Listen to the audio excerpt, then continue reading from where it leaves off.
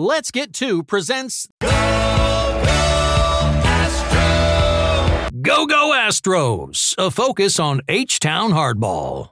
And we are back here on Go Go Astros all together again. I'll be honest, I thought we would not be back this soon. I really thought no one would sign anything until after the CBA was finished. So here we are. Here we are. World is full of wondrous surprises. Yeah, and so we're just here to talk about the New York Yankees having signed just in. I thought it was a done deal. It looks like the Astros have signed Justin Verlander. Brian, first impressions. Apparently, you can't believe everything you read on Twitter. And Jay Kaplan's advice to you, James, may still apply. We should all spend less time on Twitter. Second, fact. The more sort of serious analysis here. The Astros are in a very interesting position this offseason when it comes to the rotation. They had 6 starters returning, each of whom are, as we said, 2s and 3s, a lot of them. So they didn't necessarily have a need for a starting pitcher. What they did have a need for is someone to pitch game 1 of the American League Division Series next year. And so they've had they seem to have a philosophy that they don't want to give out long-term contracts. More than 5 years seems to be their limit. But they're willing to spend money, and they're willing to go up. They went over the luxury tax threshold 1 year. They were really close to it the last couple of years. I expect they'll be a little below on payroll this year, but they'll still be close to it. So, it was clear to see they may target one of the older starting pitchers who could sign a high dollar short-term deal. And who better to sign it with than Jim Crane's golf buddy? Is that what it's for, Andy? Like, is it really, do you see them nursing him through the beginning of the season just to make sure he's healthy for the playoffs? Like, is that the luxury we have? I mean, and there's a lot to be determined, right? Because there's going to be a new pitching coach. And so there's going to be somewhat of a change to the routines. Maybe not dramatic, but certainly you're still going to have innings concerns with guys like Verlander, but also with Urquidy, who has never thrown more than 115 innings in a season. With Fromber, who is a little bit dicey. LMJ is difficult to keep healthy. You've got a bunch of guys outside of Luis Garcia who don't profile as 200-inning guys. Verlander does profile as a 200-inning guy probably next year if he gets through this year healthy. So I think, nursing probably isn't the right term, but is he on more of a pitch limit than he's been in his past? Probably. I still think at the end of the day, he's a competitor that's going to be really difficult to pull out of a game. And if Dusty does have one thing to his credit, he does have a strong enough personality to get his point across. I don't think he's going to be bullied by just Verlander. Yeah, I don't think Dusty's going to get pushed around like. And that will be Dave the nicest Roberts. thing I say about Dusty Baker today in regards to pitchers. That's true. Brian, what do you think we can expect? I mean, apparently the workout went great. Jim Crane and James Click was just effusive with praise over how it went. I mean, what do you think we're going to get out of JV? Yeah, it's hard to know, right? Because the last time we saw him pitch, he pitched that one pitched a quality start for us on opening day in 2020, and the world was our oyster, and we were going to have this great, he's going to make his contract, and well, that didn't quite happen. And of course, the time before that, we saw him pitch a full season. He won the Cy Young Award. The time before that, he finished second in the Cy Young Award. Should have won. Blake Snell stole that award. No, he's the Zach Wheeler of 2018, and actually several years before that. But anyway, so obviously it is a lot of uncertainty, right? Because he is coming off Tommy John surgery and he's entering his age 39 season. So we don't quite know where yet. And I don't expect 200 innings out of Justin Verlander because of that. And also because, again, the Astros can absorb it. And they have 7 average to above average major league starting pitchers. If you divide 7 by 162, you get 23 starts from each of them. If you get 23 starts from each of those 7 starters, I'd be very happy this season. Some, I believe, will go over that. But again, the big thing with Verlander is getting the rust knocked off of him, getting him back to the command that is sometimes an issue with guys coming off Tommy John, particularly early in their when they get to the majors. That's often the issue to sort of worry about, and to get him most ramped up so that he is pitching his best in August and September. And look, again, they signed him for October. It's funny, Andy. I feel like of all the competitors out there, Justin's the guy who probably can bounce back from this fast. Like, he seems determined. He seems very analytical in his approach. He seems like he's very aware of what his body can and can't do and how to make it do those things. And, his career was, quote, over when he had the core injury a few years ago, and he bounced back from that. What do you think? Are you bullish or are you not on him? I think there is a certain calculated gamble that the Astros made yesterday, and Justin Verlander, if you're going to place that kind of bet on anybody, I think Justin Verlander and Max Scherzer are the two guys out in the market that you would place that kind of bet on. He's a guy, and this is where the show really gets divided between Brian and I, because Brian will approach us very analytically and tell you statistically why this is a good deal or a bad deal. And I'm going to tell you emotionally. Justin Verlander seems like the guy that doesn't have a lot of quit in him, and there's a lot of non-quantifiable things that he brings to the table. And I think one of those is the ability to know his body well enough to know what he can do and can't do. He's a guy who 2 years ago, prior to the injury, was still getting faster the longer he pitched in games. He was still bumping it up to 98, 99 when he knew he only had 2 batters left and he could let it go. He's very smart in the way he approaches hitters and approaches lineups. And I think, to use old Kennard, he's a student of the game. So he does study film. He studies lineups.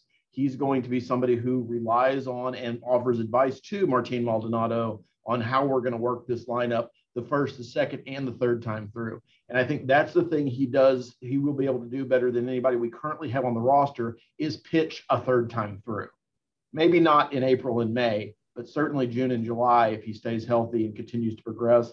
That's what he brings to the table. I saw somebody post a question about, I think it was one of your prior guests, Sarge, asking about what happens if he isn't what we expect him to be when we sign him. He's still going to be a guy that has the ability to eat innings if he can pitch. And major league teams need that. So let's say he comes back and he's a 3.75 ERA guy. Well, great. He's Eovaldi. Eovaldi is considered upper echelon pitcher in Major League Baseball in 2021 or 2022. So that's the floor for him. There's nothing but upside, I think. So I'm excited about it, and I think it solidifies a lot of things.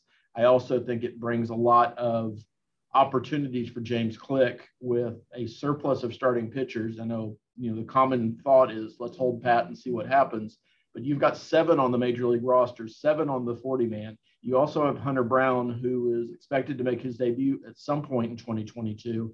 And then you have the enigma that is Forrest Whitley. You also have Peter Solomon, who pitched. You have. And Tyler Ivey. There's a number of starting candidates that deserve a shot or could be in line for a shot. So I think you open yourself up to not only trying to unload Jake Odorizzi's contract, which isn't that big a deal except for that next year option. But he makes 8.5 this year, 8.5. I don't see that being a big deal to move. But you might move somebody like Jose Urquidy, who is under club control, who is a proven playoff performer, who doesn't profile to be much better than he is right now, doesn't throw super hard, but you might be able to get the Twins to bite for Brian Buxton to solidify center field without having to go to the free agent market. Brian, there's a lot to unpack there. Would you like to begin unpacking? Yes. First with his accusation that you are all numbers and no heart, I believe is what he said. All. I'm happy to take the accusation that I am the analytics guy, and that's how I think about many things. But what Andy's absolutely right on here on sort of the qualitative side of this is that if you're going to make a bet on a 39-year-old pitcher coming back from Tommy John surgery, that Justin Verlander has an outstanding work ethic and has always had that through his career, that he is an exceedingly intelligent pitcher, that he is someone who, has for many years. I mean, he did this when he was a 25-year-old and was in his early stages. You could see how sort of smart a pitcher he was, how, he's a great communicator. And I think that can only be helpful to the rest of a, relatively young pitching staff. There's a lot of reasons to say, if I'm going to take, any 39-year-old pitcher is a risk, a 39-year-old coming out here off of Tommy John surgery is a risk. The qualitative stuff helps you sort of justify the risk even more. And I feel good about that. I would not like them to trade a pitcher. I think because you have, there's no such thing as too much starting pitching in baseball as a general rule. You have a number of young pitchers who may, how many innings you're going to get out of Verlander is a big question, and it's not something that I think is a priority for them to get April or even July innings out of Verlander. It's getting him ramped up for the postseason. Will you have minor to major injuries from a bunch of pitchers? Probably, but they have the depth gives you great sort of, they're going to put out an average or above average starting pitcher just about every game, and that's a big advantage. Yeah, I mean, I think that's definitely the way to go. I tend to, or not a way to go, a way to go. I tend to look at the log jam in the minors and think maybe a guy getting traded doesn't necessarily burn us a whole bunch. And I think particularly where if you do address, like Andy proposed, the center field position through trade, then you can now address the shortstop position at a higher level through free agency. So it's definitely a big chess match to play, particularly if you do believe. Look, I still believe in Forrest Whitley. Am I the only one? No, Jeff Luhnow still believes in him, if only he had a job. I keep hoping the Mets are going to hire him so we could trade Forrest Whitley to the Mets. Let's go back to Verlander then, though. So the Astros were not the only team to take a flyer and throw a lot of money out for a one-year deal on a pitcher coming off of Tommy John. The Angels did it as well in our division with Thor, who I've always been a big fan of. And we talked, Andy, before about, wouldn't that be great if the Astros could have made a deal for him a couple years ago before the Greinke trade? Who do you think took the bigger risk there? We'll start with Andy. Honestly, the Angels, because they tied up a fair amount of money, $21 million. And I hate this part of this conversation that we have all the time. $21 million in Major League Baseball parlance is not a lot of money. It's a middle tier salary for a starting pitcher of some record, some notoriety. He's not a $30 million a year guy. He's certainly not making what Verlander made last year or Zach Greinke made last year and a host of others. But he's also not making $8 million where Jake Odorizzi is. He's solidly in the middle, and I think that's fine. So you're not risking a lot of money. You're certainly not risking a lot of time and blocking anybody. Not that that would be a concern in the Angels organization, because there are no starting pitchers in that organization. But that is, to me, feels far more of a make-good deal for Syndergaard than it does for Verlander. I think Verlander has a path and he has a plan of action. I don't get that same sense from Syndergaard, and I never have. Now, I don't follow him as closely, certainly, as the Astros, but even Mets fans will tell you that they're always kind of, when he's on, he's great, but he could get a hangnail and disappear for the next 5 months, and nobody would be surprised. And if you look at the Angels' history of acquisition, that also wouldn't be surprising if he pitches for a month and then you don't hear from him again. I think the Angels' risk is, what can they get when they eventually deal him at the trade deadline to the contender? Brian, did you want to follow up on that? Well, if he follows the Angels' history, they won't get anything because he'll be on the IL at the trade deadline and therefore have no value. That's there you go. But still get MVP vote somehow. I mean, possibly so. And, no, I think both Trout and Ohtani will split the MVP next year, and the Angels will win 79 games. That's my prediction walking into next season. So the nice thing, if Justin Verlander needs more time to come back or has to be gently sort of gently returned, the Astros have the starting pitching to absorb that. And their incentives are, hey, let's get you right. And once you're right, we'll take that, but let's get you right. The Angels have a very different incentive system, which is they need to win as many games as possible, as soon as possible. One, to turn around the mojo of that franchise, and two, because they're desperate to get to the playoffs because they have the two best individual talents in baseball and haven't been there in, forever. And so they're going to be pedal to the metal every game next year. It's part of why they're willing to go for Syndergaard here, but this is not necessarily in Syndergaard's incentives. Syndergaard signed a one-year contract, and the biggest reason he signed a one-year contract is he thinks he's going to make more money next year, right? After having, and if he throws 100 innings this year and has 15 starts, and it's 15 starts where he's, has a 3 ERA, that's great for Syndergaard, and that's okay for the Angels. And the long-term thing here too is the Angels have given up their second draft pick in the 2022 Major League Draft for a guy on a one-year contract. So this is understandable, right, in the sense that the Angels are a win-now team. Apparently Ohtani's been making noises about, I'd kind of like to win, and I'm going to be a free agent in a couple of years, so I'd kind of like to win, hint, hint, hint. Doesn't seem to be as, anyway. So the Angels have an incentive system to pitch Syndergaard as much as possible, to get as much value out of it as they can. And will they break him? There's more risk of that with the Angels than almost any other franchise. Of course, that's probably why they went to $21 million rather than the 18.4 he had the offer on, the qualifying offer. And he brings up a good point, though. I mean, the Astros really can, with the way the schedule lines up, and you have all those days off at the beginning of the year like normal, you could do things like 6-man rotation, and you could do things like extra rest days for Justin Verlander. The Angels have no one behind Syndergaard. He's going to have to go out and, in their mind, to win the playoffs, he's going to have to go out and be an ace right away. Yeah, and not that we want to turn into go-go Angels here, but Ohtani's an interesting case too, because last year was the first year he stayed healthy for a full major league season.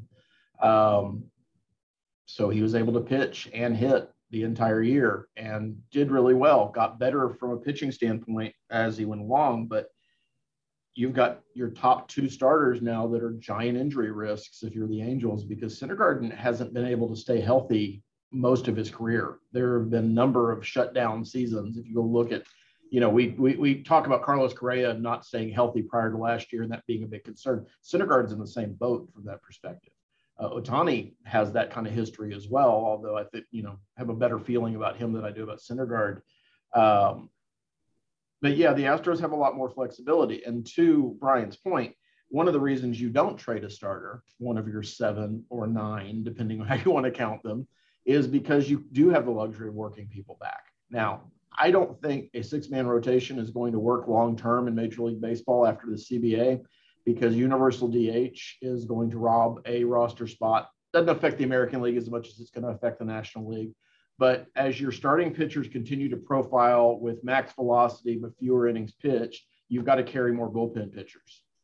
So there's a trade-off there, right? So it becomes which of these excess starting pitchers that you have that really have no place in AAA do you have a slot for in your bullpen? So does Urquidy potentially profile as a bullpen guy next year? Maybe, because Odorizzi probably doesn't, but you're probably keeping him on the roster unless you're just willing to eat that salary if you don't deal him. Garcia has options, but what does he have to prove in AAA? I mean, there's a lot of moving parts there. I think you have to move a guy simply to remove some of the logjam, and not two pitchers, but turn it around. What if the Astros just go pitching crazy and offer Urquidy and Hunter Brown for Chris Bassett to the A's, who are actively, trying to sell him right now? I'd take that deal. And then you still have holes in center field and shortstop, but your starting pitching got leagues better really quickly. Well, and I also think, too, what we saw out of Odorizzi at the end of the season. Give us Tony Kemp. I'm sorry. They give us Tony Kemp to man center field for a while until Myers gets healthy. Kemp ain't easy. I I also am not really I'm not ready to give up on Odorizzi either. I think what we saw at the end of the season and in the playoffs, outside of the famous I didn't get enough time to warm up, he was lights out and was the pitcher we thought we'd get. Right. And at $8.5 million, he's a bargain. So you've got a lot of moving parts, and it becomes a balancing act for the Astros. Who can you afford to have in AAA? Who needs to continue to develop? Well, that's obviously Brown and Whitley right now. And I would say El Reptil also needs to be in AAA as a starter exclusively, even at the expense of the Astros bullpen, because he is a major league starter. We are not doing him the service, or not doing the service to our franchise by not letting him be a major league starter. You've got a lot of moving parts that are going to cause some flexibility by necessity. You're going to have to get flexible. I still think the Astros have a lot of unanswered questions too. Do you go re-sign Graveman? I hope so. I hope they're investing money in Graveman and re-signing him for 2 or 3 more years. What are you doing at shortstop? If you believe in Jeremy Pena, great, but is he ready next year with, what did he have, 100 at-bats in AAA last year? Not even that? Yeah, I don't think he's ready. So I guess here's my big question then. How are we filling center field, and how are we filling shortstop, Brian? I mean, do you think those are going to be free agent guys? Do you think, what do you think is going to happen? Yeah, I mean, I think between Jake Myers and Chas McCormick, and particularly the defense ability, you feel you have a, average major league center fielder. And so if you're going to get a center fielder, it's going to be, I don't know that I don't know that the Twins are going to trade Buxton, but I certainly think they're going to listen for offers. I don't think if they trade him, that means they're rebuilding. I don't think they're going to take Urquidy for him, but that's a different conversation. Ramon Laureano is obviously the other possibility we've talked about would be available. But my guess is they probably keep things, status quo at center field. They're more likely to get some short-term shortstop option, and maybe one for a couple of years, and one that they think they have a tradable contract when they decide that Jeremy Pena is ready to be the starter. That would be my sort of guess on where they go, or they get a 1 year real short-term option, maybe like an Andrelton Simmons or a Jose Iglesias. We'll see what they do there. But I do think they will spend money on the bullpen. Andy's brought up Kendall Graveman, and they could re-sign him. Another excellent reliever who's on the free agent market is Colin McHugh. And I would have him. I have him targeted above Graveman on my personal free agent list, though. I want Ashley back in the fan base. I mean, among the best reasons, right? There are 2 reasons to get Colin McHugh. One, he's an excellent pitcher, and 2, we get Ashley. Yeah, you're right, though. All our interactions with Mrs. McHugh on Twitter would seem a little less weird. You're right, though, Andy. She never left. It got a little hard for her with the Braves series because she's an Atlanta girl, but it was tough. All right, guys, we're going to be back in a couple of weeks to check in right near the end of the CBA. Thanks for jumping on. I think we're excited that Verlander's back. I think at the first case, it was just a shot across the bow to some of the other teams who thought we weren't going to do anything. So have a good Thanksgiving. I'm thankful for y'all. Andy, you wanted to add something? I think that is one of the interesting things. In all of the proposed places that Verlander was going to go, Houston was not mentioned once by any of the major media markets or beat reporters or anybody that covers Major League Baseball, which just goes to show you how out of touch most of the media world is when it comes to covering teams outside of the Northeast. I mean, what the latest thing was, we think it's going to be an East Coast team because he lives in Florida and all right, whatever. Good news. He got a Florida. They were absolutely right. He got a Florida place to go to spring training in. And technically speaking, on a coast. So you're exactly right. That's 2 out of 3. If you're doing you can't 66 in Major League Baseball, you're a Hall of Famer. Exactly. All right, guys. Well, you guys have a good Thanksgiving. I'm thankful for you guys for being such a big part of the show. I can't wait to do a full season. Go Stros. Go Stros.